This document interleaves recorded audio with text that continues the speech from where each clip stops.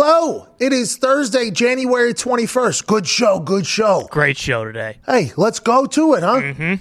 Maybe we just get to the show. Yeah, let's get right to it. Good conversation, had some news, did a little of this, a little bit of that, a little verbal jousting.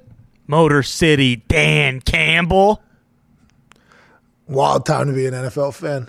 Incredibly insane time to be a Detroit Lion fan. Let's go. If you like the show, by the end of it, please be a friend and tell a friend. If you don't, just act like it never happened. Cheers. This is a sports show, and I'll tell you what, there's some things to talk about today for sure. There are some incredible statistics that have come out about Tom Brady. One in particular that we would like to talk about is his post-37 years of age playoff experience.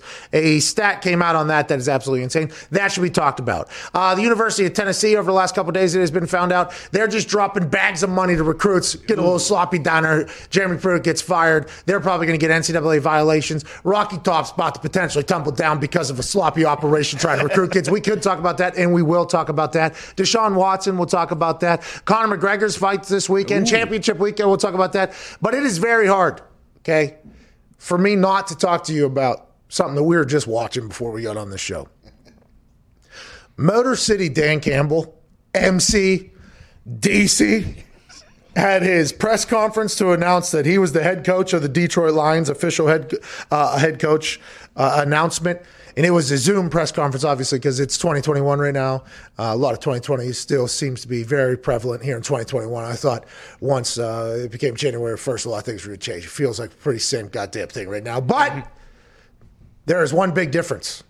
And that is Dan Campbell is a head coach in the NFL again. And Dan Campbell being a head coach for the Detroit Lions is good for everybody. Is it going to be good for the Lions organization? I mean, TBD. That will be something that will have to be determined at a later date to see how this whole thing goes. But for us, and as football fans, you should feel very good that maybe the most football guy I have ever seen in the long, long history of football guys, okay? Football guy is an incredible compliment to a lot of guys that are in football, okay? A lot of coaches, you're like, I'm just a football guy. That's literally what they say. You ask them about anything going on in the world, they legitimately have no idea. You hear about these types of people that go completely dive into their work and only care about their work and everything like that. You hear about that. In football, it seems like there is a larger percentage of those types of people that dive into their work in the coaching community than maybe anywhere else in our society. We're talking about having no fucking idea what's going on in the actual world, only know what's going on in between the lines, okay? That's why it's been a massive compliment for a long, long time. Motor City Dan Campbell, the head coach for Detroit Lions, might be the biggest football guy I have ever seen operate in public in my entire life. His opening press conference was electric. At one point, he said, "You're going to knock us down?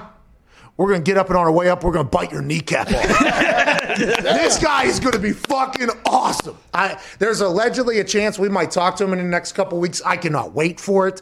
I'm very happy that we get a chance to be a live daily show with him being a head coach in the NFL. Like, this is awesome. I think the way he's going to handle media is going to be one that people are going to look forward to. They asked him one question. He went on a 3-minute run that was fucking spectacular. It was a WWE promo, and then he ended it with basically, we're going to build this thing and we're going to do it the right way. And then next question, he goes, all right. The guy was awesome. No filter at all, it felt like. He said he's going to be genuine, he's going to be passionate. And here's just 1 minute that we clipped. Okay, by the way, he's still going right now. Oh, yeah. He is still going right now. It is electrifying. And in this 1 minute clip here, obviously Foxy was very tied to it because it was his entire vision of what the Lions are going to be. And vision was something he talked about a lot. And now, granted, he said this in many different ways in other different questions. But in this particular 1 minute and 2 seconds here, if you're a Detroit Lions fan, I think you are fucking excited about the possibilities. And if you're not a Detroit Lions fan, you are excited about the possibilities. This is awesome. Go ahead and run that thing, Foxy. This place has been kicked. It's been battered. It's been bruised. And I can sit up here and give you coach speak all day long. I can give you, hey, we're going to win this many games. I can't. But none of that matters, and you guys don't want to hear it anyway. You've had enough of that shit. So excuse my language.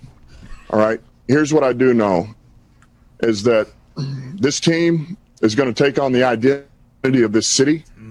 All right? And the city's been been down, and it found a way to get up.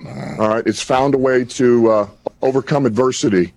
All right, and so this team's going to be built on. We're going to kick you in the teeth. All right, and when you punch us back, we're going to smile at you, and when you knock us down, we're going to get up. And on the way up, we're going to bite a kneecap off. All right, and we're going to stand up, and then it's going to take 2 more shots to knock us down. All right, and on the way up, we're going to take your other kneecap, and we're going to get up, and then it's going to take 3 shots to get us down. And when we do, we're going to take another hunk out of you. Before long, we're going to be the last one standing. All right, that's going to be the mentality. I mean, who's going to beat that team? Whoa. I'll tell you what, no other team in the NFL is ready to bite off fucking patellas, dude. Nope. 2 patellas getting gouged out of the knees. I dislocated my kneecap. It hurt so bad. Could you imagine someone bites that motherfucker off? That's the type of attitude that MCDC is bringing to Detroit. Wow. Detroit Rock City being led by Motor City Dan Campbell. I mean, this is just maybe the best thing to happen to the NFL in a long, long time at this point. At Evan Foxy, yes. The Detroit Lions, you've said this. If we're going to stink, at least let us have an entertaining head coach. Yep. And I'll tell you what, 1 press conference almost done. At this point, maybe we're batting 1,000 up there. Yes, we are. This guy is awesome. The Lions, they drafted Barry Sanders, all right? They drafted Calvin Johnson, all right? They drafted Matthew Stafford, right? He's gone, by the way. Hiring Motor City Dan Campbell is the greatest thing the Detroit Lions have ever done. Oh, geez. Ever. Oh, this is awesome. I won't back all right. Foxy. And now I can understand what you're saying because now Barry Sanders, we just on the show the other day. Great guy. 10 for 10. One of the greatest of all time. Calvin Johnson, same thing. You guys actually kind of screwed him over. That's potentially what the curse alongside Barry Sanders that this whole thing had. But Motor City Dan Campbell in 2021 seems to be a bit of a glimmer of hope for a lot of people that are Detroit Lions fans. I was snooping around Lions Twitter.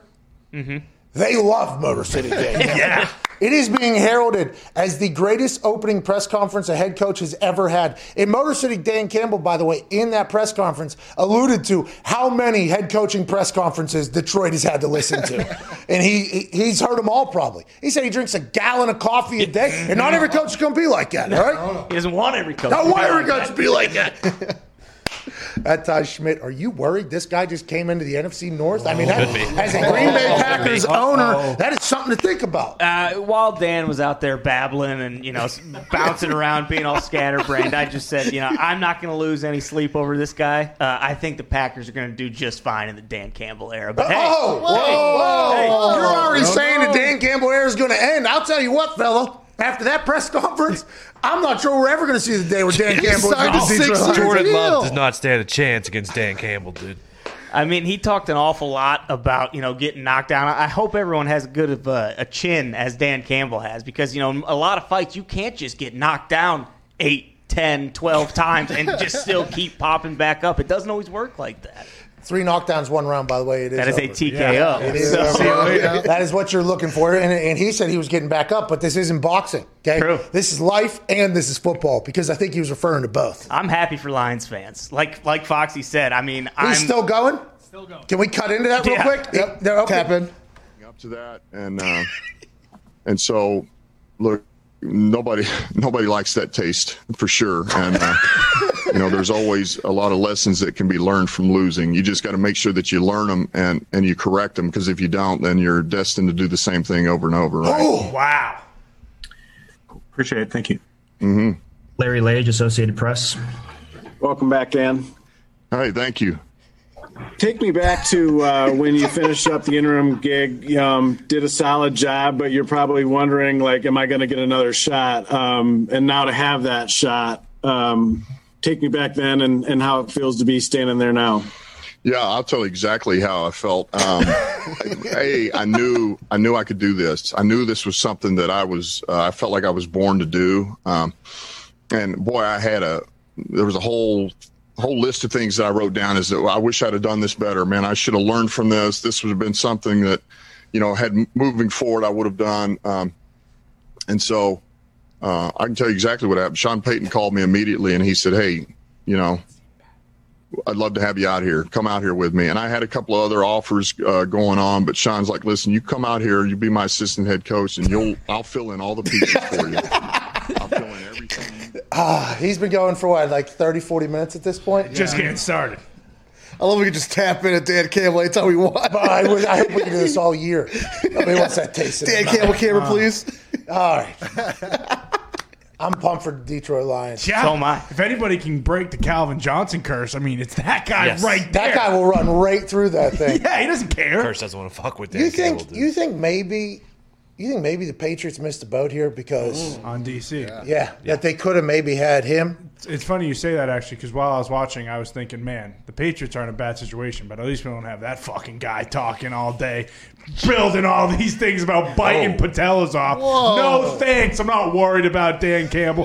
Didn't want him. I don't want him when they go 3-13 and he gets fired. Won't want him then. 6-year deal. Don't want him now. 6 years. Okay? I will say this about the Lions, and this is, Lions chatter makes its way into our show often, and I'm not sure there's a lot of national shows that do that. So I do appreciate the Detroit Lions, fans and the situation that has been up there for a long, long time. Yeah. But it does feel like there's a chance this could all completely back. That's what the internet's saying. That's what the internet's saying. Because, just the other day, new GM, what's his, Brad Holmes. Brad Holmes. He said this is not a rebuild, this is a retool. Dan Campbell, in one of the best answers I've heard in opening press conference history, in the middle of it, just kind of dropped the thing. He said, we're going to build this thing the right way. We're going to build it from scratch. And we're going to have a vision for every player, and we're going to go. And it was really motivating. But then as soon as he heard that, I was like, ooh, build from scratch. We get Stafford in Indianapolis, or what's going on here? I'll be intrigued to see how this whole thing plays out with Motor City Dan Campbell. Here's a quote from new Lions head coach Dan Campbell and Matthew Stafford. I'm going to have a sit down with Brad Holmes, but here's what I'll say. Matthew's a stud. He's one of the toughest QBs you'll ever see. He's extremely talented, a team guy, and I know he wants to win. So I'll leave it at that. He does seem like a Stafford guy. Oh, yeah. I would think so, yeah. For sure. This guy has never asked to leave this hellhole for however many years now at this point.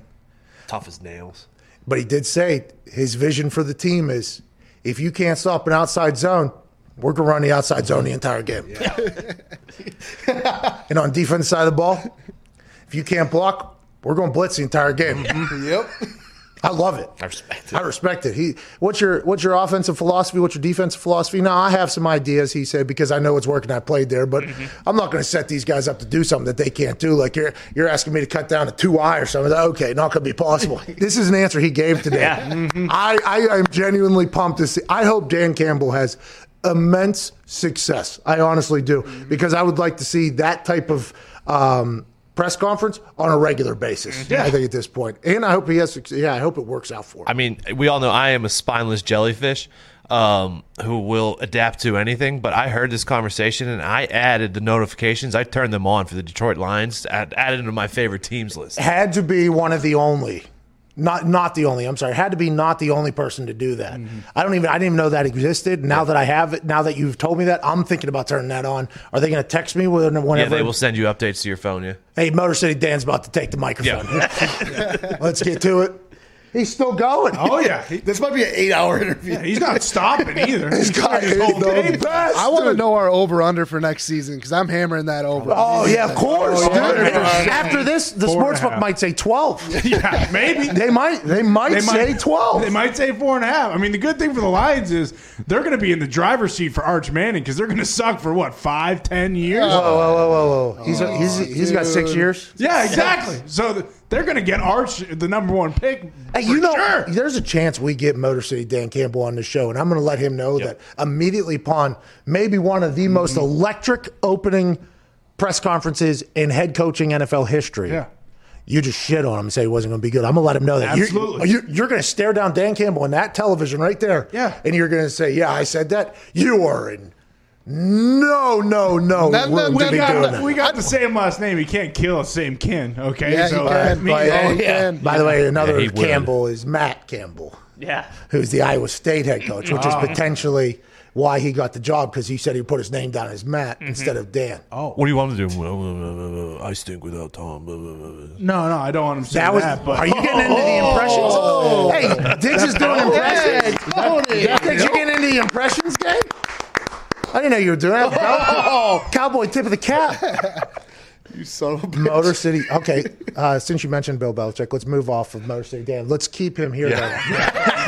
Let's keep him here. Bro, one question was asked, and he went on a 5 minute, and there wasn't like a drop off. No. It was 5 minutes of like I every thought wall. 22 minutes. Every wall running through, just bang, bang, bang, bang, bang, bang, bang, bang. I'm so happy. A gallon of coffee a day. MCDC. This is never ending. Hey, go get you a Super Bowl. Yeah. Oh, yeah. I like him. I want him to be good. Oh, no. This guy This guy screams denominator. I just know that at the end of the day, Connor, I'd like to see you and Dan Campbell in an Oklahoma draft. You're just going to line these up. Stills would kill you. What are you going to do? One day you're just going to put on pads and have all these guys you've offended fucking come on through? Dan Campbell plays tight end. I'm not a defensive end. If I were, then maybe it would be an Oklahoma drill situation here, but it's not. Could you imagine? And this is going to be just for the show here, so I apologize to the listeners and watchers who maybe have no idea what we're talking about. Dan Campbell loves Mr. Smothers. Oh, my God. One of his mentors. It's going to be the honorary captain at the Lions' first game. Tossing the coin. For those that don't know what we're referring to, I had to go to a city council meeting the other day, and there was people protesting our business moving into a formerly a church. It's been an empty lot or whatever for a long time, but for a good bit of time. And it's very big. And whenever, I didn't even know it was up for sale for a long time, but it's near my house, and I saw the for sale sign. And I was like, it's going to be too much money because it is massive. But I just did a little peek because I'll dance around every once in a while and see what it is. As soon as I found out what it was, wanted to buy it. So I did not know that what I was entering into, though, was an entire zoning variance because it was a church and everything like that.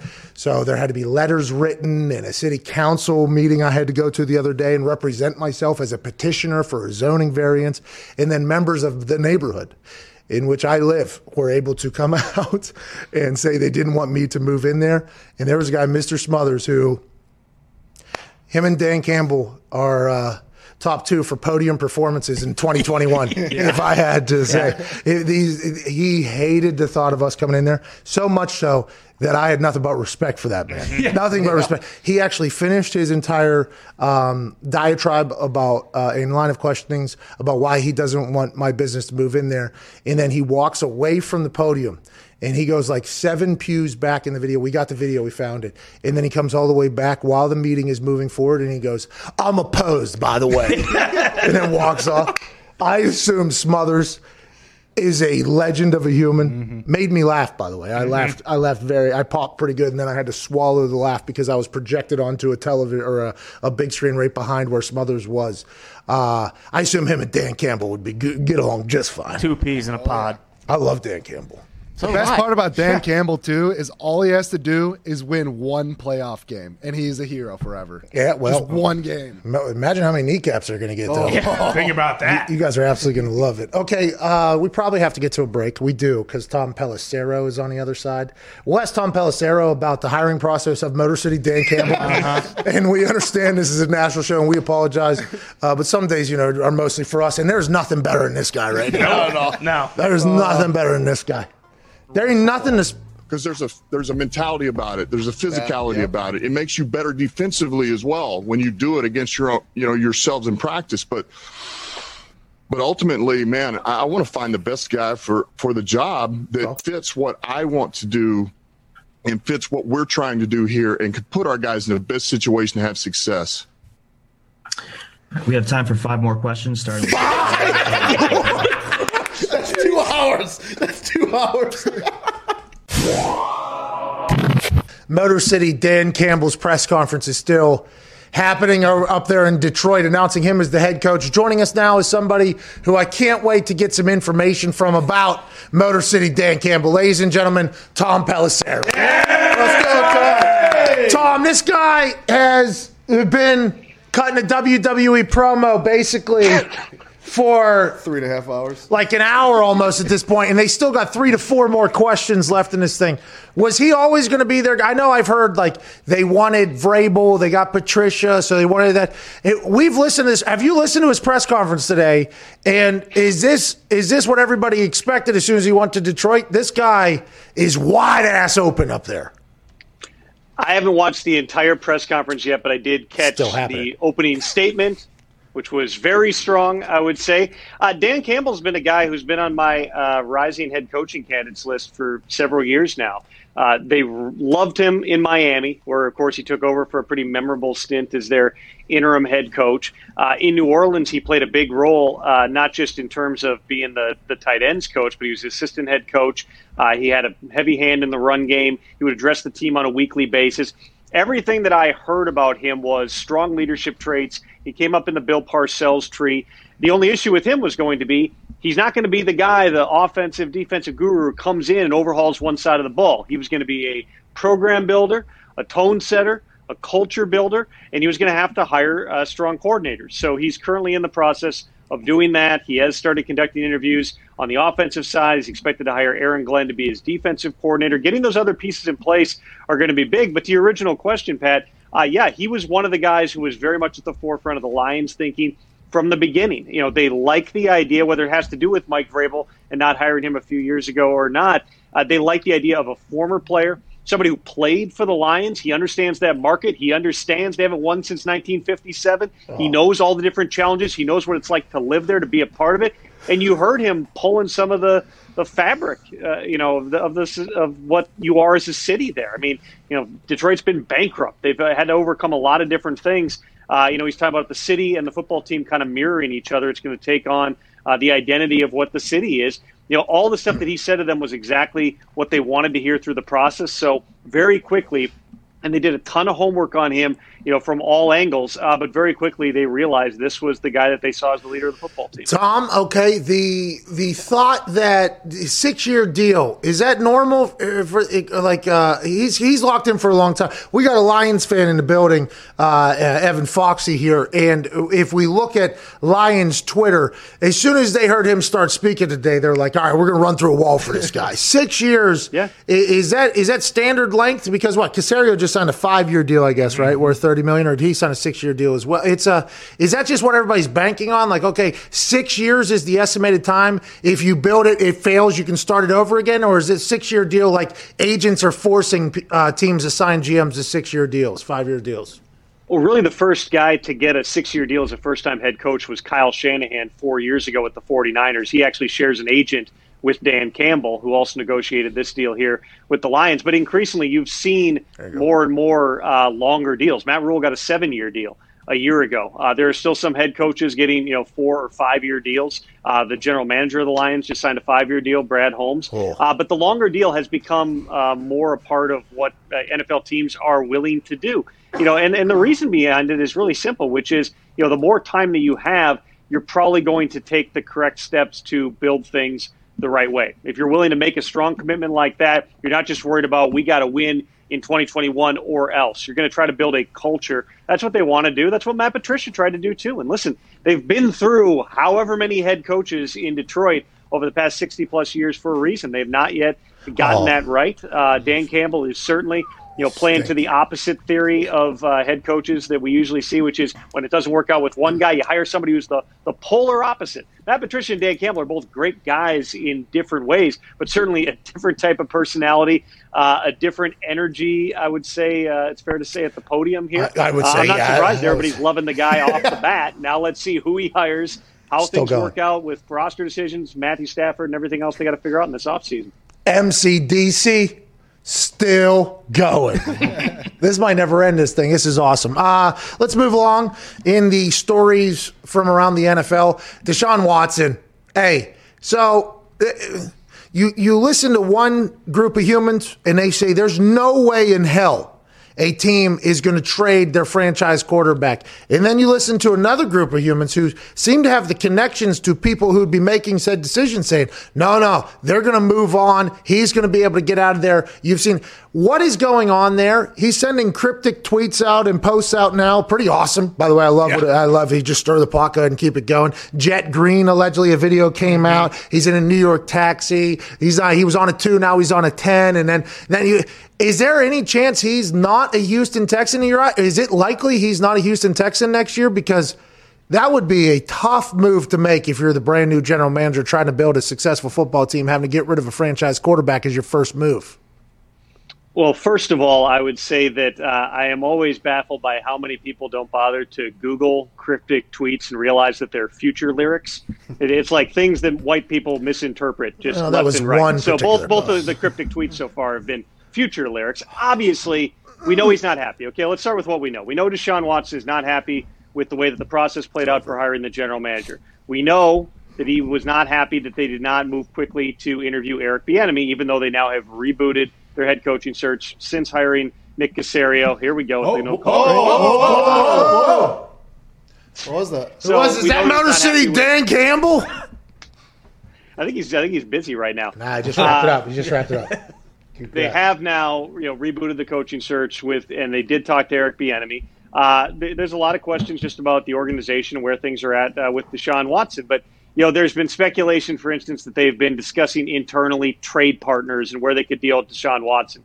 Nick Caserio, I can tell you, has not even had a personnel meeting since he got to Houston. His focus has been on the head coaching search. So, to the extent that it's already far down the line, that's not the case. They have not yet met with Deshaun Watson, which is certainly something you would expect is going to be part of the process here as well.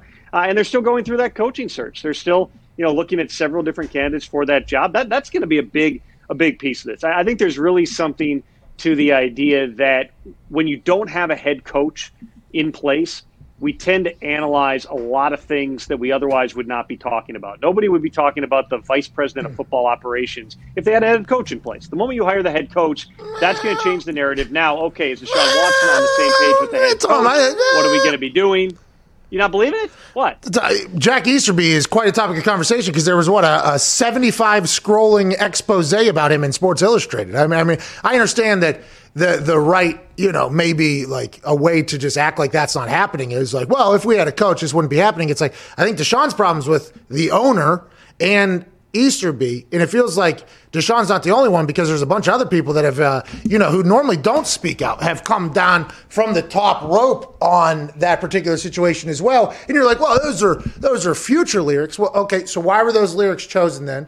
Why do you think he was on a 2, then he took it to a 10? You think he was just feeling that in that particular moment? He's just like, you know what, now we're doing this. You don't think that there isn't real... You don't think that any of this is real at all, that he doesn't want to be there? You think just a meeting with Caserio is going to be enough? No, I'm not saying that it's not real. Again, we know that he's frustrated with a bunch of different things that are going on here. But again, before you're making these big organizational decisions, you're probably going to want to put a head coach in place. You're probably going to want to figure out what is the infrastructure, what is the plan from Deshaun Watson's perspective. He signed a long-term deal with the Texans last summer. I think it was in September. We've also seen that there are star players throughout the league who have realized that there is power in the things that they say. There's power in the things that they tweet. That's, I think, lends an air of believability to the entire thing because we've seen guys like Stephon Diggs, try to tweet themselves, their way out of town, or Jalen Ramsey, among others. So these things have happened. I mean, there's absolutely something here. I would just say, pump the brakes a little bit in terms of this is already a foregone conclusion.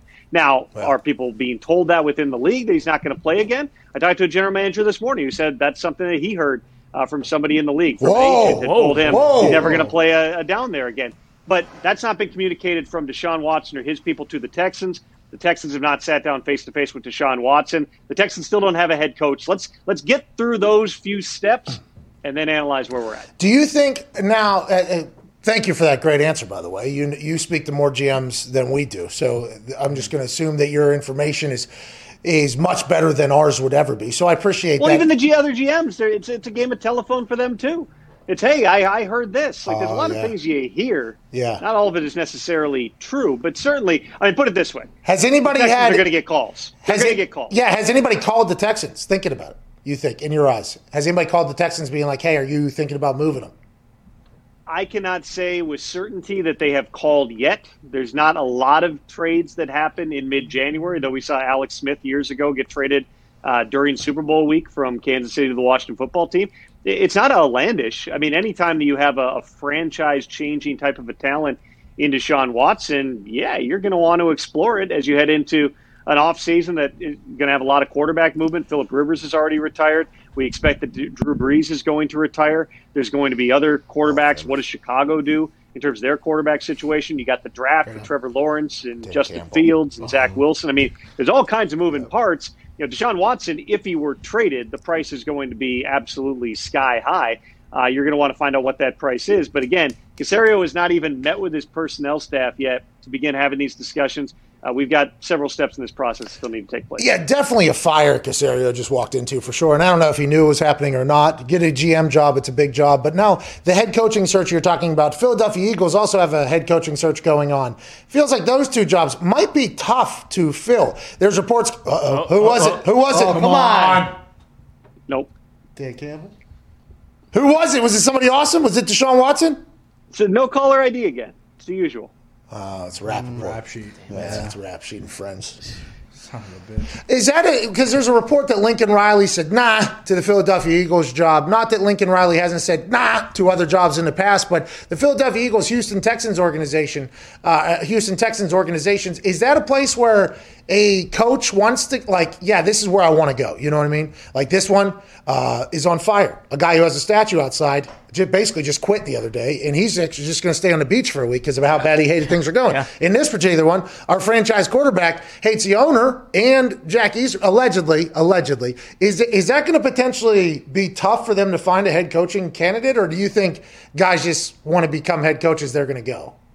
There's only 32 of these, in the NFL. So I think it's different when you talk about college coaches. And there's, a half dozen at least college coaches who get a call about every job. Why would you not feel out whether it's Lincoln Riley or a Matt Campbell or a Pat Fitzgerald, David Shaw for a number of years now? Like you make those calls and you just find out, is there any appetite to go to the NFL? But those are also deals that generally, if they're going to happen, they kind of get done in the dark of night. I know the last year we saw Matt Rule take the job, and he was answering questions about it during the bowl week for Baylor. That's what you don't want to happen. It impacts recruiting. It impacts all sorts of things. So, I'm not surprised that people would make those calls, but that's not necessarily the metric of how good of a job you're talking about in the NFL. There's no question, specifically to the Eagles, that they've got some challenges in terms of the money they've got committed to some older players, their salary cap situation, what happens at quarterback with Carson Wentz and Jalen Hurts, and how does that play out? How much freedom do I have to set my coaching staff to make quarterback decisions? All these are questions that you're going to have. It's a mutual interview. They've talked to, I think, like 10 or 11 head coaching candidates now. They've gotten through that first round of interviews, so I would expect we're going to see this ramp up in the coming days. Who do you expect to potentially get that gig? Josh McDaniels? I would certainly think Josh McDaniels is a possibility. He's a guy who, of course, took the Indianapolis Colts job very briefly several years ago. Did not end up following through on that, but he's been on everybody's radar for a long time. He has interviews every year. Certainly for Josh's sake, he's exercised patience. He knows that his second opportunity after the one he had in Denver is going to be really important because if it doesn't go well, there may not be a third. So he's had other opportunities that he's backed away from through the years. But, certainly it sounds as if that interview went well. It certainly sounds as if Nick Sirianni's interview went well, the Colts offensive coordinator, a couple of days ago. Again, they've talked to close to a dozen people about the head coaching job. What they've now got to do, and they've got a big search committee that's down at in West Palm Beach at Jeffrey Lurie's house. I think they've got 10 to 12 people there on the personnel side, cap side, the owner, among others, who are all involved in this process, and they've got to work through that list and begin narrowing down. Connor? Yeah, Tom, are the Lions getting offers to trade Matt Stafford, or do you think he'll be in Detroit next year with MCDC? Well, it's a great question because that's another team that just got a head coach and a general manager in place a couple of days ago, and so those calls would probably be coming in the months to come as opposed to already. The Lions have to make a decision on Stafford. Stafford also has to make a decision on the Lions. This would be, I think, his fourth head coach, if I remember correctly, from Jim Schwartz to Jim Caldwell to Matt Patricia and now to Dan Campbell. And how many different offensive coordinators has he been through in that span, too? Does he really want to start over? He's given a lot to the city. There's a very close tie to the city. To Stafford's credit, You had a team last year with an interim coach and COVID issues, and Stafford had, I can't even remember the list of injuries he had, but he had like 3 different things, torn rib cartilage and a hand injury of some kind. I mean, all this different stuff he was dealing with. He kept going out there. A guy who's made a ton of money in the league, and he continues to put himself on the field. I mean, that shows he cares. He's always felt a responsibility to the Lions organization, but those are conversations Stafford's going to have in the offseason as well as the team. I do not believe that the Lions are eagerly looking at this and saying, we want to trade away Matthew Stafford and just get picks. They view their team as a team that can come together with the right culture. That's why Dan Campbell is there. That's why Brad Holmes is there. But they're very early in terms of the evaluation of the roster at this point. Tom, I know Antonio Brown got dinged up last week and that I think he missed practice, had an MRI or whatever. But have you heard anything about his status for Sunday? He's day-to-day at this point, not on the practice field today. At this point in the season, you're not really doing full practices. They're kind of glorified walkthroughs. And so I'm not, ready to sit here and say that Antonio Brown is definitely not playing on Sunday at this point. He's been really good. I mean, the past month, if you look at the 4-game stretch, he's had 5 touchdowns prior to last week when he banged up the knee. What I can tell you is what Ian Rappaport reported the other day, which is that it's not considered to be a serious injury. The team says he's day-to-day. Whether or not he's able to get on the field tomorrow is going to be important. But, last week for the Bucs, Jason Pierre-Paul didn't practice all week and still played on Sunday. Again, you're not missing a ton in practice at this time of year. So if it's a matter of just, rest is more important than reps for a guy who's played as much football as Antonio Brown, I wouldn't rule out, even if he doesn't practice the entire week, his chance of playing on Sunday. Speaking of not missing any reps, Patrick Mahomes didn't miss any reps in practice. He's still in the protocol. Was he hitting the head? Was it a neck nerve? What is going on? What are your insights there? Again. Who is it? What are we doing? Well, that's actual news. I'm going to have to call back on that one. What? Is it about Patrick Mahomes? What was it? Was it the neck? Not about Patrick Mahomes. Was it that neck? It's a coaching hire. It's a coaching hire. It happened? It's not a head coaching hire. It's a coordinator hire. Dan Campbell's coordinator. Where is it? Detroit or is it Pittsburgh? Where is it? I can't tell you that. Come on. Yeah, you can. Wait, somebody's going to make a call before I'm off the show. Better not be Hugh. I'll call him back in 5 minutes, all right? Is Hugh Jackson the Pittsburgh Steelers offensive coordinator, bringing his tequila down there to Yinzer, Steeler Nation? Matt Canada is expected to be the Steelers offensive coordinator. Okay. All right. Well, let's not change the subject. They're going through a process. Okay. Let's get back to Patrick Mahomes and his neck before you break news. We appreciate you. Everybody follow at Tom Pelissero NFL. Mm-hmm. Just at Tom. At Tom Pelissero. It's not your fault. It's colleagues of yours that have stupid handles. Yep. Yours is not. You know what I mean? So that. I apologize. Pelissero. That's SSERO. SSERO. Google it. You come close enough. Find me. He's going to have breaking news on a coordinator position immediately after he gets off of this show right here. Unless somebody else, because in the insider game, it is all kind of. It could be announced any second. Ask your question. Well, that's what I'm saying is I appreciate your time today, Tom. I appreciate your time, Tom. You're an incredibly nice guy. Nice. Kind of hanging out with us when news could be breaking at the time. Tom, Patrick Mahomes, did he get hit in that nerve that the Navy SEALs teach you to hit it, and it kind of collapses your body? Was it? What is the concussion protocol? He didn't miss any reps, but that also, we know, just like you know, it's mostly walkthrough, probably only 30 minutes, which he's allowed to do, I think, in step 2 or maybe even step 3 of the protocol.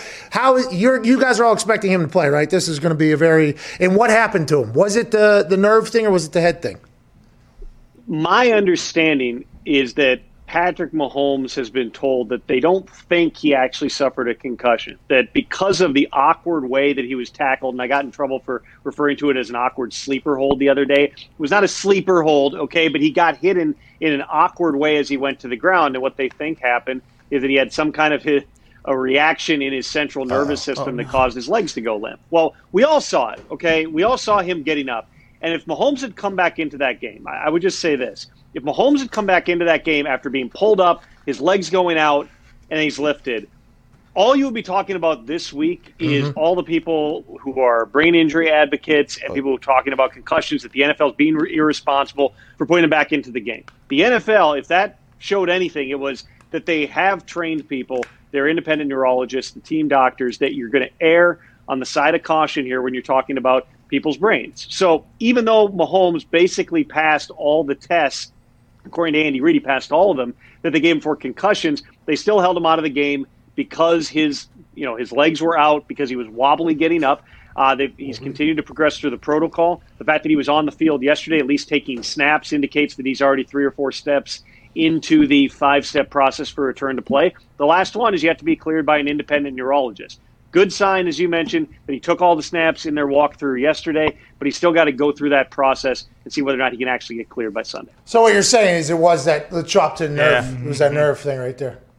It was a weird play. I mean, I've watched all 5 angles of it 10 times, and he never fully hits his head. I know Andy Reid initially said he got hit in the back of the head. He's kind of around his neck.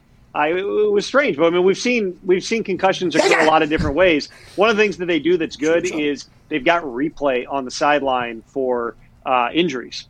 So if you get hurt in the game, they actually can immediately re-rack the video on the sideline, go back and see whether it was a knee injury, an ankle, or whatever, or if it was a potential concussion. They can see the mechanism of the injury that gives them a better chance to be able to diagnose it. Again, from just a sheer optics perspective, Patrick Mahomes not returning to that game, in my opinion, was the only option, just because you can't have that look that you're putting competitive aspects ahead of people's health and safety. The NFL's made great strides in that area. Mahomes missed that game, and if all goes well and cleared by someone not affiliated with the team, an unaffiliated neurotrauma consultant, he'll be out there on Sunday against the Bills. Well, and Chad fucking Henney's a needle mover, too. Yeah, true. I mean, so not only was it smartest, safest, everything like that, when you got Chad Henney out there like a buzzsaw, I mean, you are off and running. I appreciate you, Tom, so much. Go break some news, will you? Sounds good. On it. Goodbye. Hey, I appreciate you, Tom.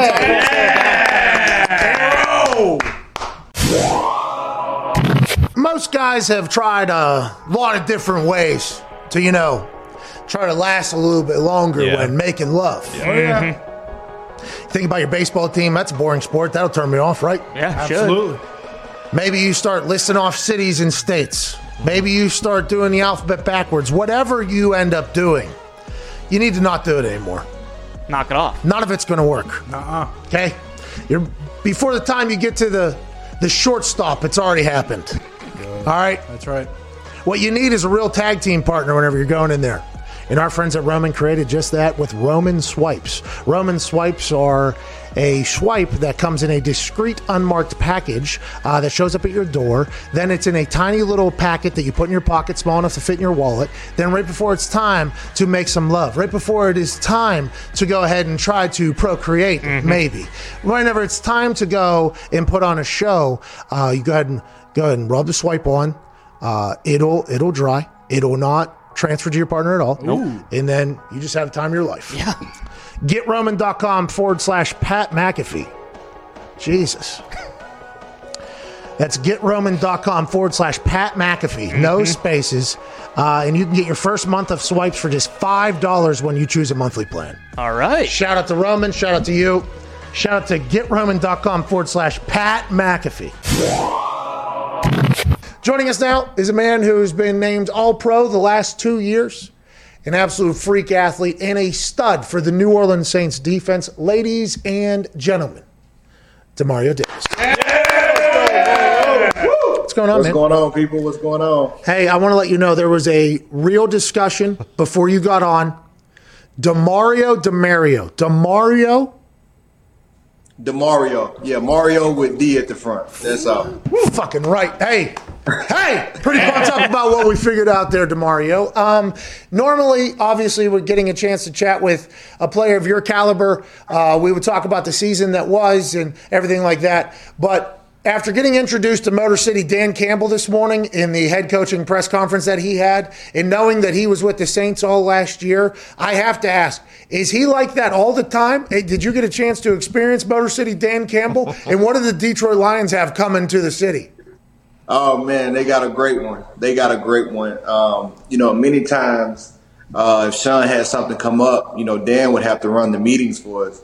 And, man, he would always find a way to get us motivated, get us fired up. A guy that's played the game, that, knows how to speak players' language. And, he's always on fire, always ready to go. And, they're getting a great one. Really they are.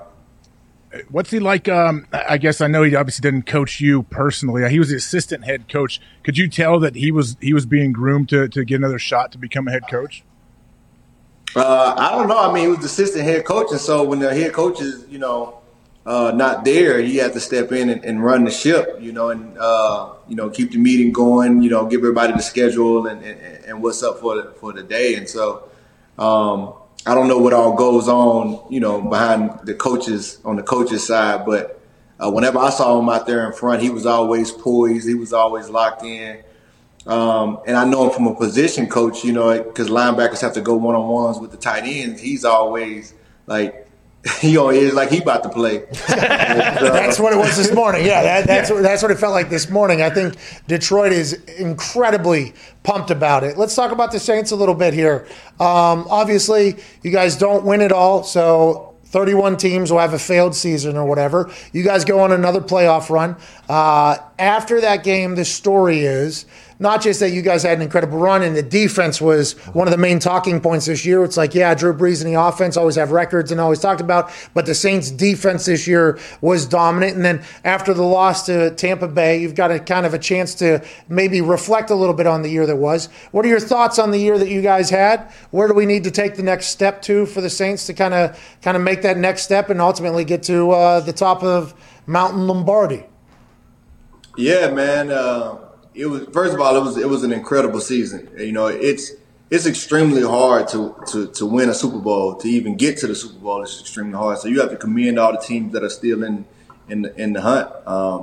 I think for the past 3 years, we've been one of the most talented teams in the National Football League, and we haven't made it to that final game. Let alone been able to hoist the trophy. And so that just tells you how hard it is to win in this league. But definitely there's not a group that I would have rather been a part of than the group that I've had the opportunity to play the last few years, and especially this year. All the things that we had to go through from, COVID to, off the field, things going on in the social justice space, and it's just been so many different dynamics and the different injuries we had to deal with this year. To a lot of top guys, and playing in a game where there was no quarterback. It was just a lot of different dynamics that went on this year. And when I really say that we have a family and we have a brotherhood that's unique, this one is one that, most times if you win a championship, you'll never forget that team, and all the other teams, they just kind of get lost in the mud together. But I think this year, specifically in 2020, is one that we'll never forget just because of how unique it was. And so definitely disappointed that we didn't get to make it to where we wanted to be, but at the same time, I wouldn't trade it. So the team is going to look very different next year, allegedly. Obviously, allegedly, everybody's talking about it. I guess this was talked about last year as well, and then another deal was done. But allegedly, Drew Brees made his final run with the Saints this past season, and it came out that Michael Thomas battled through a bunch of injuries because he knew this was potentially Drew's last hurrah. Was that something that was talked about? Because you look back at like the Baltimore Ravens when it was Ray Lewis's last year, it was one of those things where everybody knew it. They were trying to play, for Ray. It was basically, I mentioned Jerome Bettis whenever he was with the Steelers, that whole thing happened. Was it? And it's happened in other cases where the teams haven't won the Super Bowl, by the way. Those are just the ones that kind of get out. It's alleged Michael Thomas was playing for Drew. Was there a feeling in the building like, okay, this might be the last one with Drew here, or was that ever a thought? Well, I definitely think at the end of the day, only the one person knows what Drew is going to do, and that's Drew. Okay. It's always been that case. And so if you don't hear it come out Drew's mouth, then, it ain't. You never know what's next. But I do think there was just a feeling in the building of our team knowing that, you only get so many opportunities for the window ultimate closes. And we have a team that was built to win now. So I think everybody just kind of generally felt that it wouldn't have anything to do with, one person. I just think it had to do with understanding that you only get you get limited opportunities in the game, and you got to make the most of them when you get them. Were you guys aware of the fact that Jay Glazer went on before your game and said that this is Drew Brees' last game, most likely as a Saint, if you guys lose? He just dropped that in the conversation, by the way. It was like, oh, by the way, Drew's last game, he's retiring after this if they lose. Did you guys know that it happened on TV at all? Because that's how it all hit the internet. That's how everything, it just got dropped, and then everybody's like, oh, shit, Drew's retiring. Did you guys have any word of that? No, we haven't heard heard any of that. Well, I didn't. I didn't know about that. But at the same time, you hear a lot of breaking news things that may or may not be real. And so until you see, like I said, until you see the man come on the screen and say, like, I'm retiring, you won't be able to believe anything.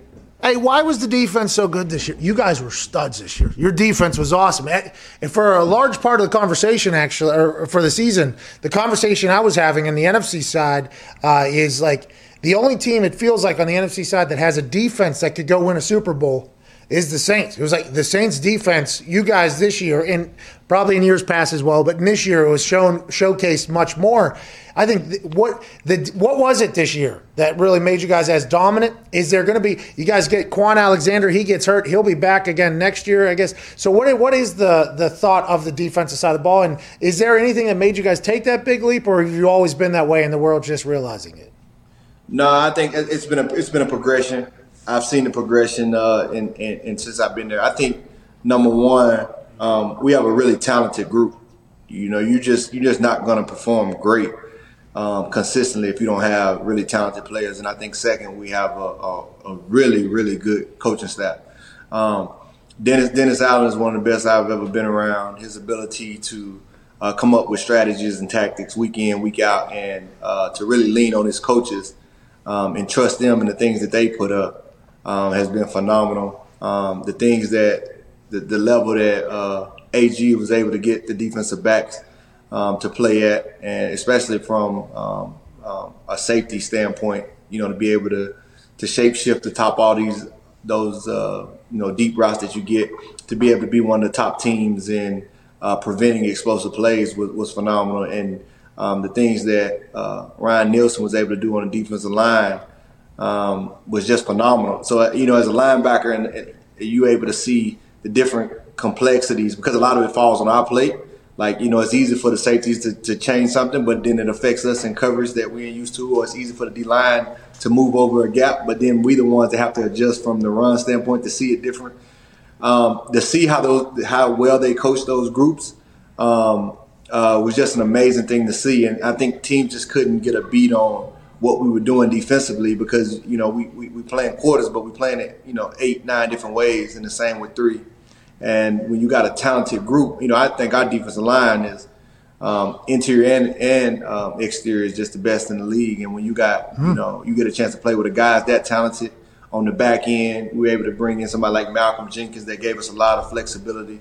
You got Marshawn Lattimore. I'm telling you, when he's playing, he's locked in, he's the best in the game. And Marcus Williams is the best free safety in football. I don't care what nobody says. Hey, let's go. Let's go. I feel like that's what you're referring to, though, about this group being tight. It's like it feels like you guys have formed like that brotherhood family type thing, which will be interesting to see how the team goes forward if it has new quarterback, everything like that. You guys are so much fun to watch every single week. You have history. You gotta talk about CD Deuce. Hey, is that CJ GJ? Is that CJ GJ? Yeah, that's CJ. What does he do? Okay, so what is he? Is he just the best shit talker of all time? How does he? All time. All time. I mean, it's been some, but you got to put him in that category with like a Dennis Rodman. Like, he can rile some people up. I mean, I've never seen anything like it. But I mean, the words that he says to these guys, like, as a man, that's why they fight him. You have to do something. Yeah, he knows how to get up under people's skin. Because, I mean, if you go home with some of the words that he says to these guys, like, you're going to have a tough time sleeping tonight. Like, I probably should have hit him. You're not going to be able to live with yourself as a man, listen to somebody talk to you like that, and then you just walk on and play the next play. Ain't happening. Did he do that? So that happened in practice, too, allegedly, right? Him and Michael Thomas got in. Is he like that all day, every day? Or is it like game day, how you doing? We're going to go ahead and stir this shit up a little bit. Game day is a different level. Mike and him were just competitive, and it took off. Which happened? No, game day is a different level. Game day is definitely different. All right. Well, I mean, now I'm thinking back to the Bears guy that punched him, and another Bears guy that punched him. Shot. And there is a lot of people, and that's hilarious the way you're phrasing that. Like, you almost have utter confusion for the guys that don't punch him at this point. Is that what? Man, it's an art. It's an art. He does it well. But at first I didn't know what he was saying. And then I walked past one of the conversations as they were having it, and I'm like, oh, now I get it. That's incredible. We appreciate you for your time here. A couple more questions, if you don't mind. You have history with Tom Brady, AFC East, and now the NFC South. Whenever you play against a guy like Tom, what is it like? Why has he had so much success, you think? Obviously, the team around him, but him as a quarterback, what do you think it is about Tom that just, puts him basically on a different planet? There's other people on there, but he's on just a different planet of success in the NFL. Man, it's just the GOAT. At the end of the day, it's just the GOAT doing what the GOAT does. Tom is he's hit a level that very few people in sports hit. He's in that Tiger Woods realm, that Serena Williams, the Michael Jordans, LeBron's now, Kobe, R.I.P. He's hit a realm that very few athletes in any sport hits. The Federers of the world. He's just. Hey, good range there. Yeah. Hey, wow. That was good range right there. Yeah, I saw you trying to think who else was breathing that air that he's in right there. Yeah, I don't think anybody expected you to hit a fucking tennis. By the way, I don't think anybody expected you to do that. That was great range, man. That was awesome. But what is it about him? Is it just his – do you feel like – is there anything on the field that he does differently than anybody else, or is it just a consistency thing, or what do you think it is? It's his ability to be mentally locked in to the game. It's his process. You can tell he has just a phenomenal process, the way he takes care of himself off the field. But he just locks into a space mentally that's just rare air. And you can see it.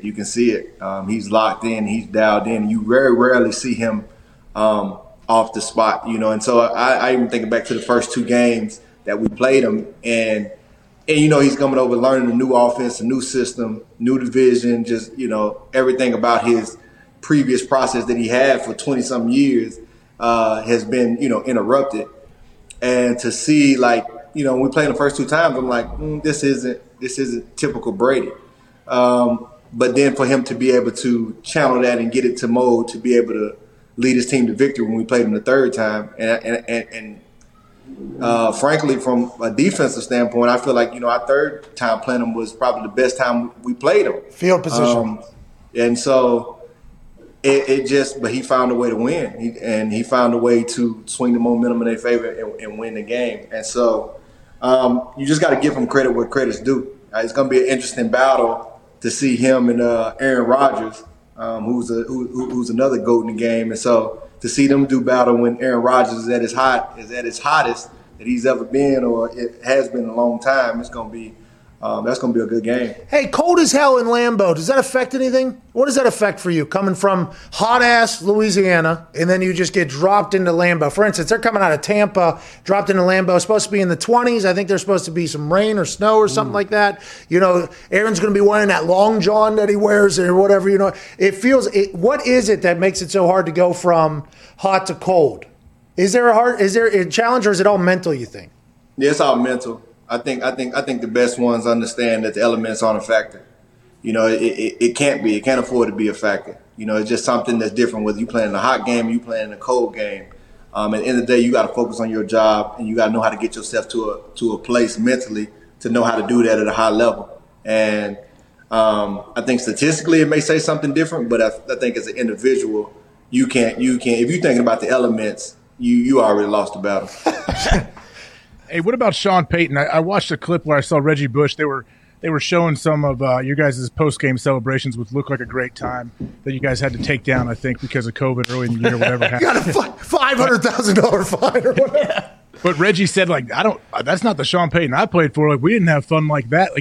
I know you haven't been there back when Reggie was, but what's Sean Payton like now, and have you heard stories of what he was like before? Well, I really don't know, but Sean is intense. I mean, Sean loves to win. And he's passionate about winning. He knows what it takes to win. And that's the reason why, though we haven't made it to the championship, I think Saints probably got the most wins out of any team in the league over the last 3 or 4 years or so. And I think a big part of that is Sean. He just knows how to win.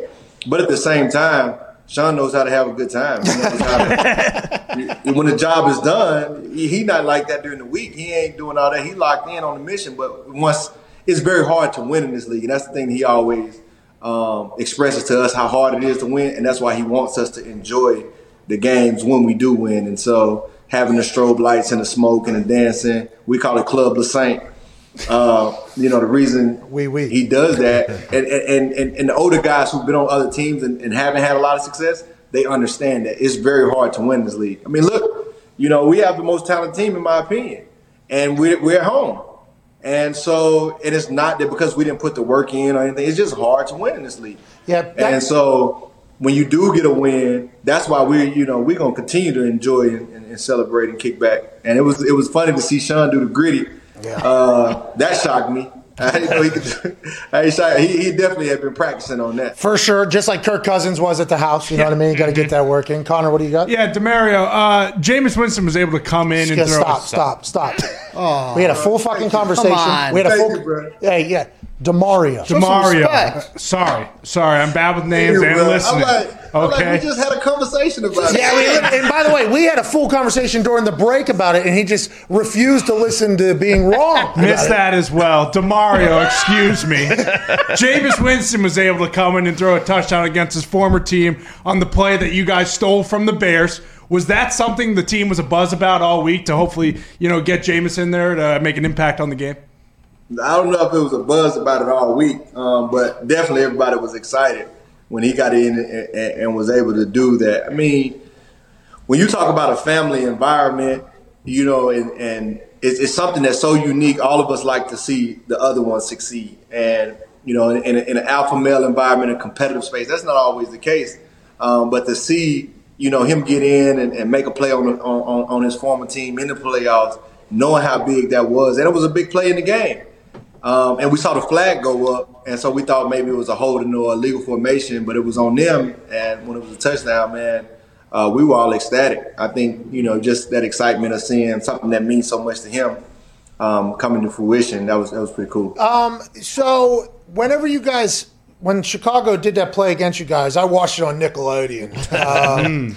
Cameron Jordan, by the way, refused to get slimed by a child after the game, by the way. He was wearing a Hannibal Lecter COVID-19 mask, and our guy Lex Lumpkin was like, hey, I want to slime you. And Cameron's like, yeah, okay, have a good one or whatever. Good move, by the way. I would have done the same thing. But when Chicago runs that play and they throw it and they drop it in the end zone, and then you guys chose to use it the next week. Is it because when you guys watch it was like, how are we supposed to cover this? Or did you guys feel like it was a well-designed play, you think? That's why it got put in there? It's a copycat league. Everybody knows that. But as soon as that play happens, everybody go like, oh, we should probably put this one. How do you think the vibe of that getting into the play call happened? That's Sean. That's a good – that would be a Sean question. He's phenomenal at doing that. He watches so much film. I've seen him do that a lot of times. The team will run a play and have success on us, and the next game it's in. We couldn't stop it.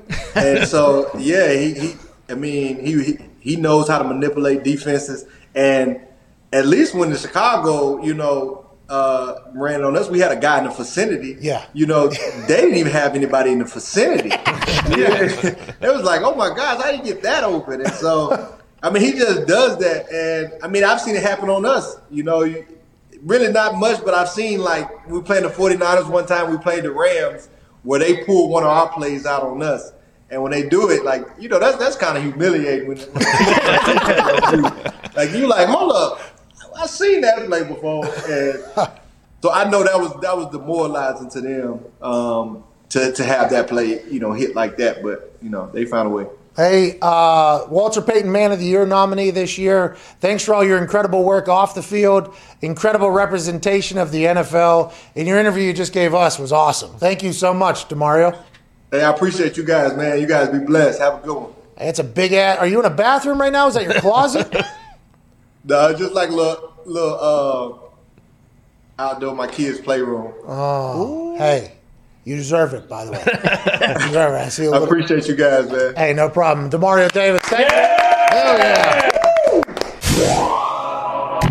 Joining us now is a man who's a host of the Man to Man podcast, played 9 years in the NFL, both at corner and at safety. Originally drafted New England Patriots, was teammates with Tom Brady. Played for the Panthers for a little bit, and then he became teammates with Andrew Luck. He's one of the smartest humans I've ever watched on a football field ever. Ladies and gentlemen, Darius Butler. Yeah! All right, what up, fellas? Hey, UConn stinks, dude. Yeah. Relax. We took the year off, all right? You guys did. You guys just chose not to play football this year, right? Isn't that what UConn did? Yeah, man, we made the right choice. We're not just money hungry, all right? It was best for the kids. It's very nice of you guys not to be money hungry or success hungry at all up there at UConn. we were actually losing money. We'll be all right, though. We'll be all right. It's a good move. We'll be all right. Got bigger, faster, stronger this offseason. Hey, let's go. Hey, when you were on that team, there was a couple good guys on there. Obviously, you were.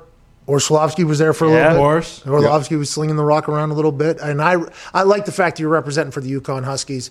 That's very nice of you, because normally you come in with a different team you're a fan of, and it's normally news to us. Whenever you have the hat on, we're like, wait, we didn't know you're UConn. We know you have a loyalty to, so we appreciate that out of you. Appreciate that. Yeah, no problem. We're reading some stats about Tom Brady here. Playoffs.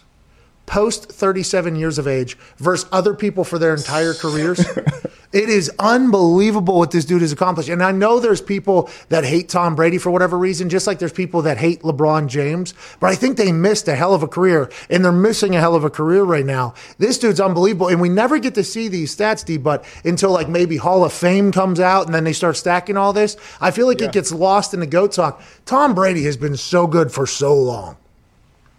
Man, I saw the same stat last night, I want to say, and I was like, wow. So post 37 to all these greats, full career. I mean, that's why the GOAT conversation, the GOAT quarterback conversation, I mean, it's kind of disrespectful, honestly. It's not even an argument.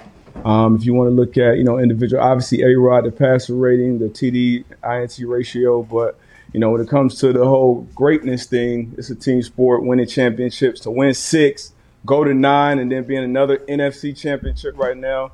I mean, it's crazy. You can't say enough. And I definitely don't think the GOAT argument should even be a debate at this point. I've seen it on a couple of talk shows today. Not yours, but it's not even a debate at this point. Well, Aaron has a chance over the next few years because they got a team and a system. If he ends up staying there and in Green Bay, and that's a whole nother conversation to happen, where he can stack up some real wins here. Like, I really think that. How old is A-Rod? What is he, 30? 37. 36. Okay. Turned 37 this year. He's still got another 5 years, at least, it seems like, with him, right? And that team seems like they're at their best they've been in some time. Now, granted, they did nothing in the draft last year to try to help, or free agency, really, but now they have a chance to do it. But being teammates with Tom, everybody says he's a cool dude. As a teammate of his, is he just a robot? Is he what is it like? Is there any difference you realize from him, like in the locker room or in practice, than maybe anybody else you've ever played with? Because you were there, obviously, whenever you were younger. I'm sure you got a chance to watch. What is it like to be on a team with him? Is he just because he goes to Tampa, they win? Okay, he leaves New England, they lose. I mean, it's just so there has to be something here aside from players coming ring chasing for cheap alongside of him because how good he is. But what does he do to the entire place that makes them win? Like, what is it about him? I mean, he just increases that. Everybody got to step the game on. Offense, defense. We would joke about it a lot of times. Me and Devin McCourty, the year we spent together, like in practice, whatever we went through in practice, we knew we weren't going to see that in the game. So it's like, damn, all right, I'm glad I got beat on Thursday, glad I got beat on Friday, but now I got whoever I'm playing against on Sunday, so we're good. And just when the offense was out there, I saw BA came out with a statement. I love BA, but he was like, oh, we let him coach, we let Tom do his thing here, like. I mean, I was only there for 2 years, but, I mean, the coaches didn't have to talk much when 12 was on the field. I'm sure it was pretty much the same with 18 in Indy. And he just kind of always ran that offense. But in the locker room, he was one of the guys. He was held to the same standard the other guys were held to. Even as a rookie, you come in the locker room, stuff is moving so fast. You're trying to be, seen and not heard. And Tom would make it a point to talk to guys. I had conversations with him as a rookie. We did rookie dinners and stuff as a team. So being one of the guys, I think, is a huge part of it. And being accessible to guys, not kind of because how you get in the locker room. You saw The Last Dance. MJ had his own damn locker room. Like, he wasn't like that. So, I mean, that's big for a team's morale. and you know he's going to be an assassin. He's going to be prepared. And you always got a chance when 12's on the center. When he did the interview with Howard Stern, it was awesome, by the way. Just listening to him to kind of open up there. And as he continued to open up, more petals began to open up there on the conversation. He said, I love my sport. Like he said he loves football. Like he thoroughly loves football. That's why he is continuing to play and everything like that. Is he the most competitive human that you've ever seen? Because it feels like at that top level of humans, right? Tom Brady's in there, obviously. Sidney Crosby's in there, obviously. But then you go like Michael Jordan, LeBron James, Tiger Woods. Like whenever you're talking about that level of the uber competitiveness, Aaron Rodgers talked about it earlier this year. He's like, the competitiveness is everything. Is he the most competitive human you've ever been around? It's always hard to say the most. Yeah, I because, agree. You've been around, that's the sport. That's the only way you survive. You have to be, ultra competitive. Obviously, he was talented. He had the ability to make the big plays in the biggest moments. So that's what separated him. And, people would look at that and say a Jerry Rice or Serena Williams are more competitive. I don't think it means they're more competitive, just better. So I wouldn't say he's the greatest competitor. I've been around, great competitors. So I wouldn't say he's the greatest, but he's definitely up there. And he backs it up. The biggest moments, the biggest drives, he's going to show up and make the right plays, make the right adjustments. He seems like he's in a different zone whenever he gets in the playoffs. He's played there enough. I mean, it's you know what I mean? Because his mindset seems to be, and I always, I think it was kind of preached in the teams that I was on whenever we got in the playoffs. Like, hey, 4 more games. It's always 3 more games. Like, all we got to do for 3 more teams is prepare. Okay, we got to go sell out on the field. We got to, eat right, go to bed early for 3 more games, and then you have a Super Bowl ring forever. It feels like he has that ability that when playoffs happen, something just changed. Now, granted, last week he didn't, I guess, have an entirely great game or whatever, and Linda. Nah, but he took it, and whenever he was set up, whenever his defense made a play and put him in position, he put it in the end zone. That's what you got to do. And even over his career, a lot of people would say, oh, he's a system quarterback. He's a game manager. He's a this, is that. That's what the greatest quarterbacks are. They are game manager. They manage the game. They manage the clock. They find matchups. They make they get completions early. You see what A-Rod's doing now. He's getting the run game going, getting completions, getting in the rhythm. And then when it's time to make the big play in the big moment, you make the big play in the big moment. That's what makes the greats. They just do it over and over and over again. So for him, I mean, it's incredible. He's still doing it at 43. I can't wait to watch this GOAT Bowl, and on that side of things, man, I'm excited for it. Yeah, I think so. I mean, it's going to be incredible to watch. Yeah. And also, Aaron could potentially throw for 600 yards. Mm-hmm. You never know. He could. Aaron Rodgers could potentially. And now, granted, he normally throws 250, 260 because they only have to throw a certain amount of time because of the managing of the game. Mm-hmm. Okay, we're going to take some time on this drive here. We're going to go ahead and do this. Then our defense potentially going to go. Then we're going to come out whenever we need it or whatever. That offense, I don't know if the Bucs are going to be able to stop it again. I would assume that they're hoping so, but they're 2 very different teams now than they were then. Let's talk about whenever you're on a football field and you see Chad Henne come in and do your eyes just get big whenever Chad Henne gets on the field, or you're like, oh my God, we are fucked right now? Is that your first thought?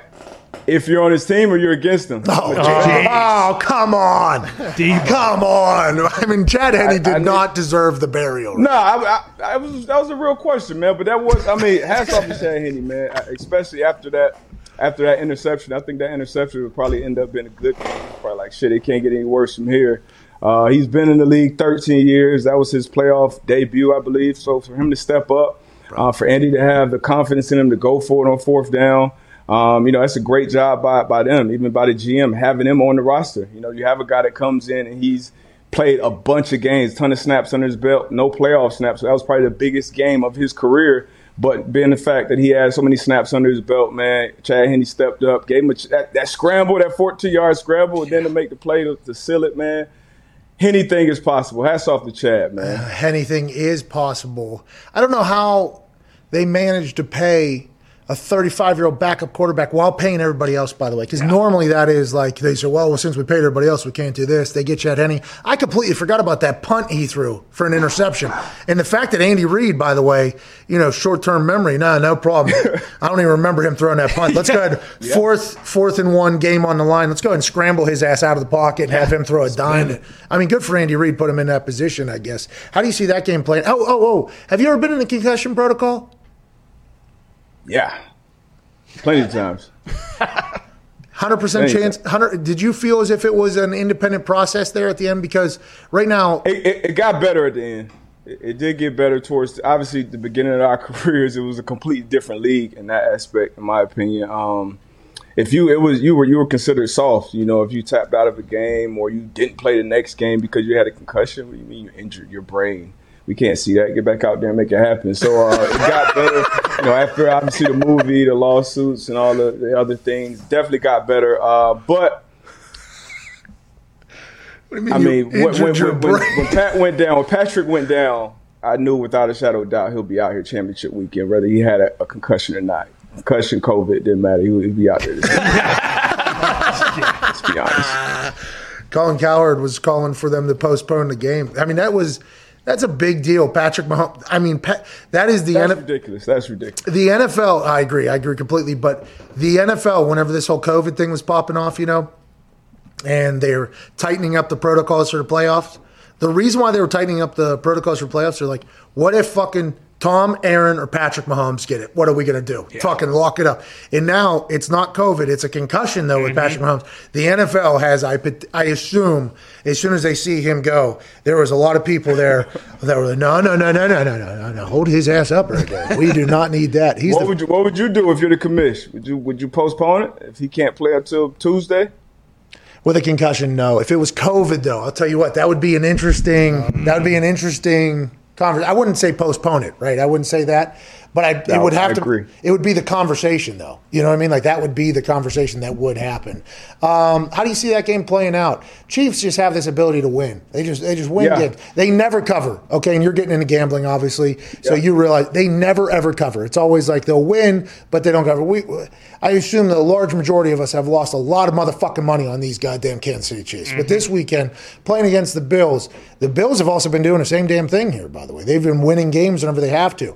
Getting 3 points on the road in Kansas City. How do you feel about the Bills? How do you feel about the Chiefs? Man, you know, I've been heavy on the Bills probably the last 5-6 weeks. I think I'm gonna stick with them. And Mahomes, I'm more concerned about that toe than honestly his concussion. The concussion thing was weird. You didn't see the hit to the head. It was just kind of weird. So I think he'll be fine from that standpoint.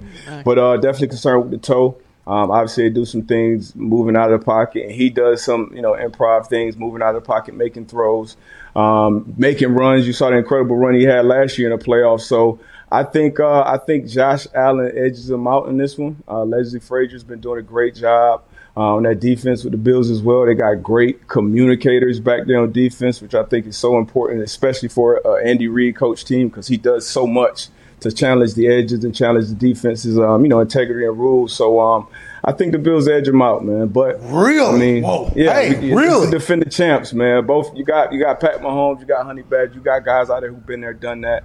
But I'm gonna take Buffalo with those points this week. How do you feel about the outside option or whatever with a broken toe called in the game? Yeah. Then he got hurt. Yeah. He was already gimpy at that point. They got away with it earlier under center when he scored the touchdown.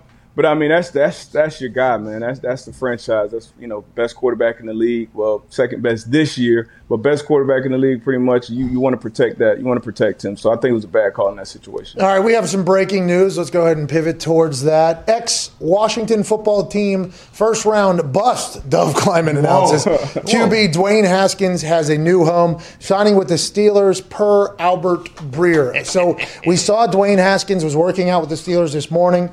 People were wondering, is this obviously to add depth or for competition at the backup? I believe Tomlin potentially has the same agent as him, so he might have more information on what's going on behind the scenes with Dwayne Haskins and everything like that, as opposed to an overall narrative or whatever. But if the Steelers can make Dwayne Haskins into the player that he could have been or could be, I think that'd be good for old Dwayne Haskins and good for the Pittsburgh Steelers. Yeah. Don't have Mason Rudolph jogging out there. For sure. That's a good spot for him. Tomlin's a good coach. He's a great leader of men from everybody that I've spoken to has been a part of that organization.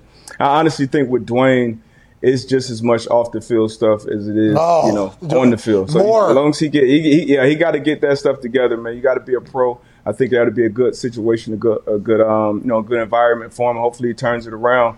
And obviously, they're going to need some answers when Ben finally moves on. So we'll see how it shakes out. Deshaun Watson. How do you feel? What do you think? You think he's going to move? You think Casareo's going down there? He's praying with Jack Easterby, Cal McNair. They're all in their little prayer circles. How does Easterby still have a job, man? Whoa. You don't like Jesus? It's the hand of God. Who is this?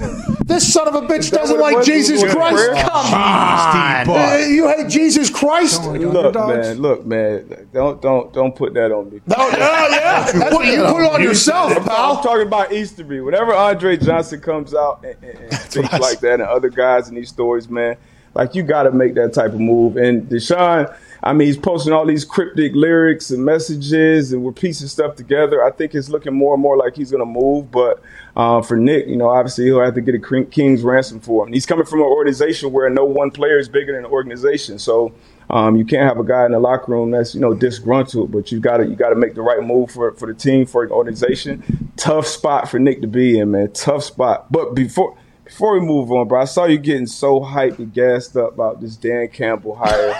And this Dan Campbell freaking DC No Judge Award this year. Say it, D-Boy. For freaking press conferences. Y'all getting riled up over it. Pat, I know you for a long time. You've never been a rah-rah speech guy, man. I was shocked to see you so jacked up about it. But what's going on, man? Hey, Darius, I think those who know me know exactly what was happening while I was speaking there. I think everybody that knows me knows how I view this situation and how it's going to turn out. I think everybody knows that. Is Foxy excited about it? I'm so fired up. This is the best thing the Lions have ever done, D-Bud. Bro. My fake enthusiasm for that guy on a day-to-day basis would gonna bite the other kneecap. Come on, bro. Attaboy. Some quality walkthroughs. Get some guys in the building that can turn the damn organization. Quality walkthroughs. 3 decades. Pay Calvin. Pay Barry. Bro, imagine walking out of that team meeting room, by the way, going in the locker room. I would have loved to have been like, we're going to fucking bite kneecaps. Yeah. Let's go, boys. Let's go. I mean, hey, it's good. Oh, yeah. Hey, Darius. Former Dolphins coach. I mean, I want him to do yeah, we forgot about that. His title outside of his office, Dan Campbell, head coach / the dude. Love it. Let's go. MCDC, dude. Ooh, it's going to be interesting. Hope he turns it around up there in Detroit, man. Yeah. Blue collar town. There's not enough coffee in Detroit to turn things around. Darius, he drinks a gallon of coffee a day, he said, and not every other coach has to do that. Good call, Gumpy. Will you please run this clip real quick? I think we have time for this. Darius, you need to hear this now that I think about it. Now that you're talking about Motor City, you need to hear this, all right, for your day, for your life, and just apply this to your everyday life, Darius, as opposed to just football. Please, MCDC, please. This place has been kicked, it's been battered, it's been bruised, and I can sit up here and give you coach speak all day long. I can give you, hey, we're going to win this many games. I can't. But none of that matters, and you guys don't want to hear it anyway. You've had enough of that shit. So excuse my language. All right. Here's what I do know is that this team is going to take on the identity of this city. All right. And this city's been down, and it found a way to get up. All right, it's found a way to overcome adversity. All right, and so this team's going to be built on. We're going to kick you in the teeth. Wow. All right, and when you punch us back, we're going to smile at you, and when you knock us down, we're going to get up. And on the way up, we're going to bite a kneecap off. All right, and we're going to stand up, and then it's going to take 2 more shots to knock us down. All right, and on the way up, we're going to take your other kneecap, and we're going to get up, and then it's going to take 3 shots to get us down. And when we do, we're going to take another hunk out of you. Before long, we're going to be the last one standing. All right, that's going to be the mentality. Darius, can't stand with no kneecaps, pal. That is science. Man. Intense, man. Hey, good luck to Dan Campbell, Detroit Lions organization, man. Good luck to you guys, man. I mean, seems like a great guy. He's fired up.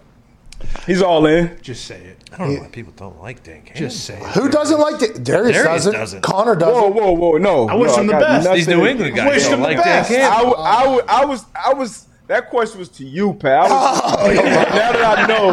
Now that I know, okay, it was some fun. Okay, now it makes sense. But you see clips in media, it can get a little distorted. I was like, whoa. I mean, you knew. I mean, as soon as you heard what I was saying, you knew exactly. Sure, man. You knew exactly. Ladies and gentlemen, Darius Butler. Thank you. Man to Man podcast, everything DB. So sorry to interrupt. I want to let you know that everyone knows at this point that a bush is not good. Yeah, it just ain't cutting it. You need to keep that thing trimmed. You need to keep it under control. You need to manscape. Hell yeah. Our friends at Manscaped have the perfect package 3.0 that has all of your below-the-waist grooming needs. All of them. All of them. And they didn't even stop with just the most incredible manscaping trimmer that you have ever feasted your eyes upon. No. The Lawnmower 3.0. Great piece of technology. It has a nick-free technology that whenever you're diner, you can go ahead and cut with confidence. Yeah, you can basically go all willy-nilly. Because whenever you are trimming your willy-nilly, everybody that has ever done it knows that there is a roll of the dice. You have a feeling that you're living on the edge of a cliff while potentially going over some very sensitive parts of your willy-nilly. Absolutely, that's part of the job. But this particular Lawnmower 3.0 has something on there that it doesn't cut somehow. Yeah, space age technology, if you will. And still trims perfectly. Mm-hmm. Maybe one of the greatest advancements in technology in modern history. For sure. Absolutely in the 21st century. But there's also cologne for your balls, Donner. Oh, yeah. And they got powder and all this, everything. The Perfect Package 3.0 is going to make your below-the-belt operation a fantastic one. That's what I'm talking about. And right now, you can get 20% off and free shipping to that Perfect Package 3.0 and everything else they got going on. Really? Well, they got a weed whacker on there. I don't think it's in the Perfect Package 3.0, but you might see that. It's an ear and nose hair trimmer that also has the nick-free technology, which somehow happens because your nose is such a weird shape and everybody knows that hair grows out of there. We all do. And you try to pull it out or use another buzzer. And they have the weed whacker in there that's just boom. So you go to manscaped.com /Pat M. That's Manscaped, manscaped.com /Pat M. You get 20% off and free shipping of whatever you buy. That's a hell of a deal. Look good, smell good, feel good with Manscaped. manscaped.com /Pat M. You will love what you buy from there. We guarantee. Back to the show. We'll be joined by Demario Davis in a couple moments. AJ Hawk is currently with us. AJ? Hey! AJ, we have some breaking news before we talk to this stud on the defense of the New Orleans Saints. Nick Sirianni, quarterback coach, offensive coordinator for the Colts. I thought he was a quarterback coach. Offensive coordinator for the Colts. Nick Sirianni is going to be the head coach, basically, of the Philadelphia Eagles. Contract has not been signed, but now the 39-year-old Sirianni becomes the lead man in Philadelphia. He started getting interviews a couple days ago. Everybody thought, Carson Wentz needs to leave Philadelphia and come to Indianapolis because Frank Reich is the head coach of Indianapolis. And Frank Reich and Carson Wentz had great success together. Now the Philadelphia Eagles said, well, if they're not going to fire Frank over there, at least we'll take the offense coordinator who's similar to him. Nick Sirianni, offense coordinator of the Colts, is now with the Philadelphia Eagles as the head coach. I wonder how those meetings went. How much control he'll have. Congrats to him. Congrats to the Eagles on finding a head coach, AJ. Yeah, and Houston is the lone team, right, without a head coach? Yeah, and who knows who's going to get that place.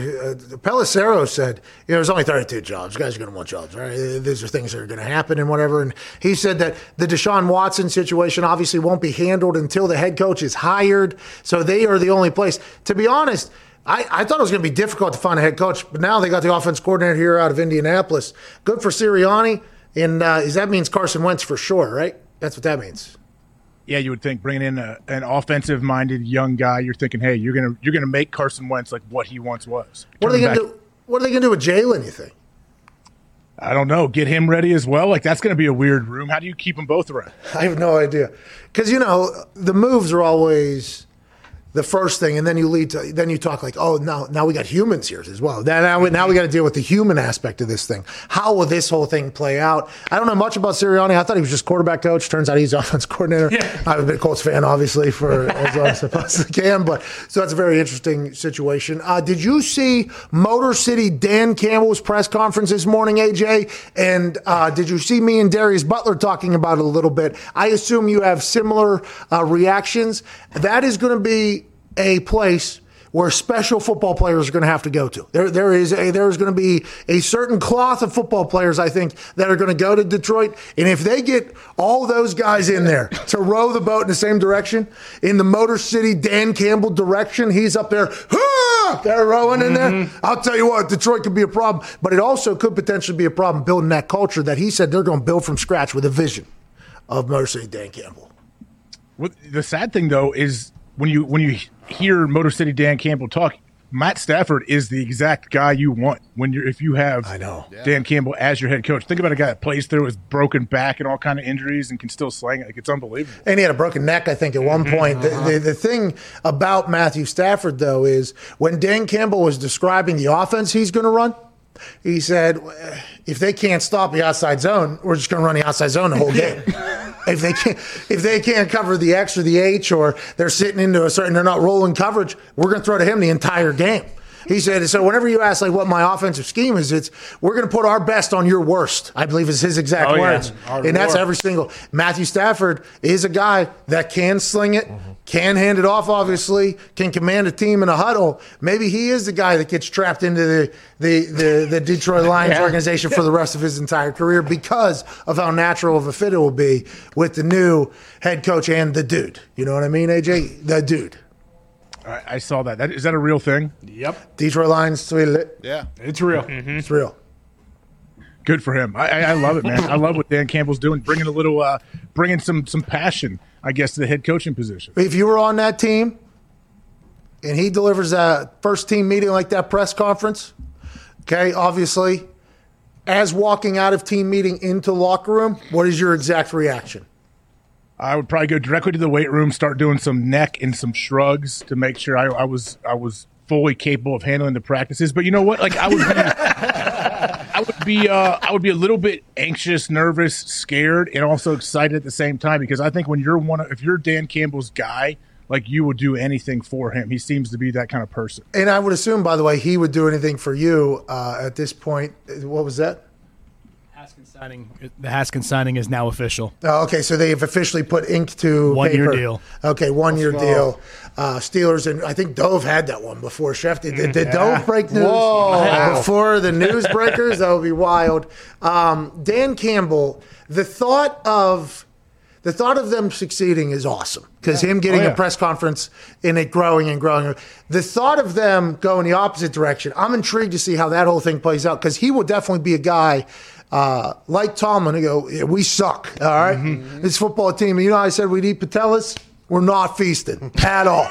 We're getting knocked down. We're crawling back up, and guess what? Another one's coming. But at some points, this year didn't work out how we thought. Like, that is potentially how this goes. Or it goes the complete opposite direction. We're building a culture. We're still getting our guys. Every game is something, Fox. That speech after his first win is going to be so good. I just cannot wait for that moment. Oh, he's going to give a game ball to the new owner. Oh, yeah. He's going to get a game ball. There's going to be game balls everywhere.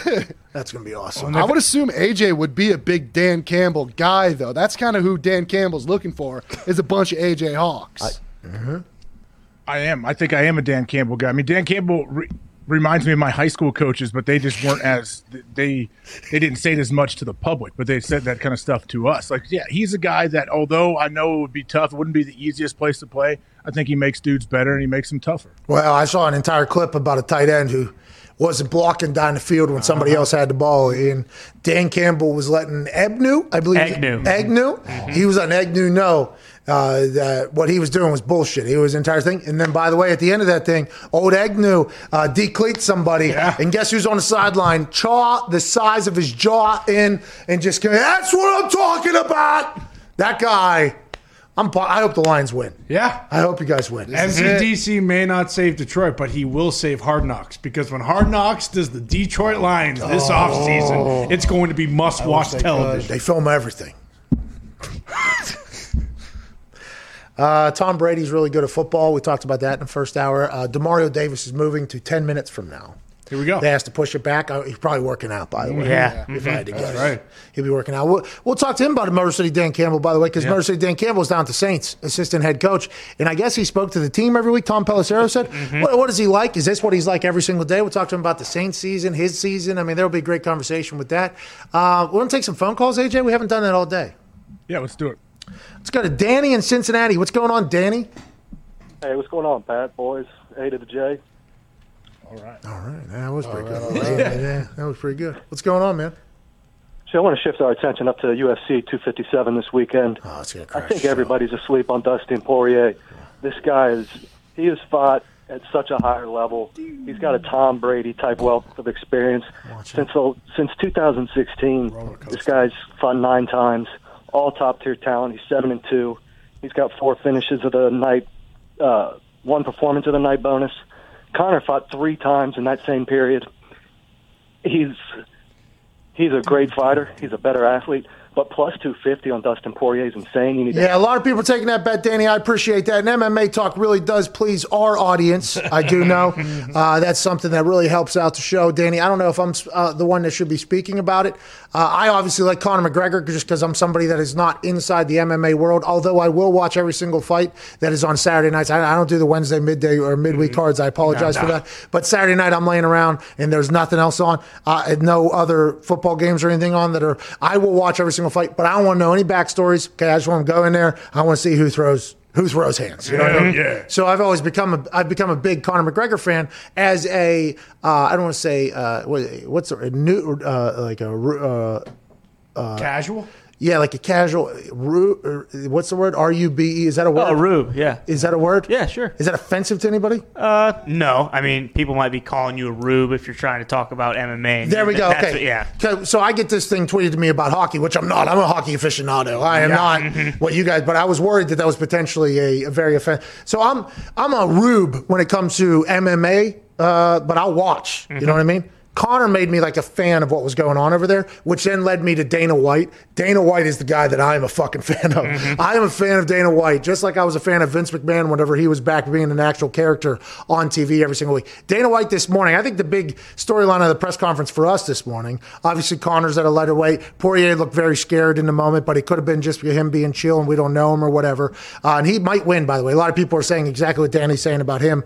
But Conor McGregor said during that time frame to Ariel Helwani that during that time frame, he was at his absolute worst. He wasn't really taking fighting serious. Now he's on the complete flip side. He's got his entire team traveling with him everywhere. But Dana White, there is going to be no stolen streams this weekend. And Dana White fucking said that this morning. A little bit with the piracy, the online streamers, they want to come after you and give this thing away. So, any regret? It kind of maybe stirring the pot a little bit. I'm glad you asked me about that because we got one. We got him. We're watching this guy right now. All you have to do is turn it on Saturday, and we got you, fucker. Turn it on Saturday, streamers, and see what happens. Dana White says, "Whoa, we got one." Now, every one of them, every one of them is thinking, is he talking about? He doesn't got that's bullshit. He don't got me. But then what if you hit the trigger? You're rolling the dice. You were rolling dice. That's a great business move by Dana. And I'd assume that streaming is a big problem for them and for ESPN Plus, AJ. Oh, streaming is a huge issue when it comes to fighting especially. But, man, I always just go back to, like, what if Roger Goodell had a little bit of that in him? Oh. How amazing would the NFL be? Come on. Hey, we got you, fucker.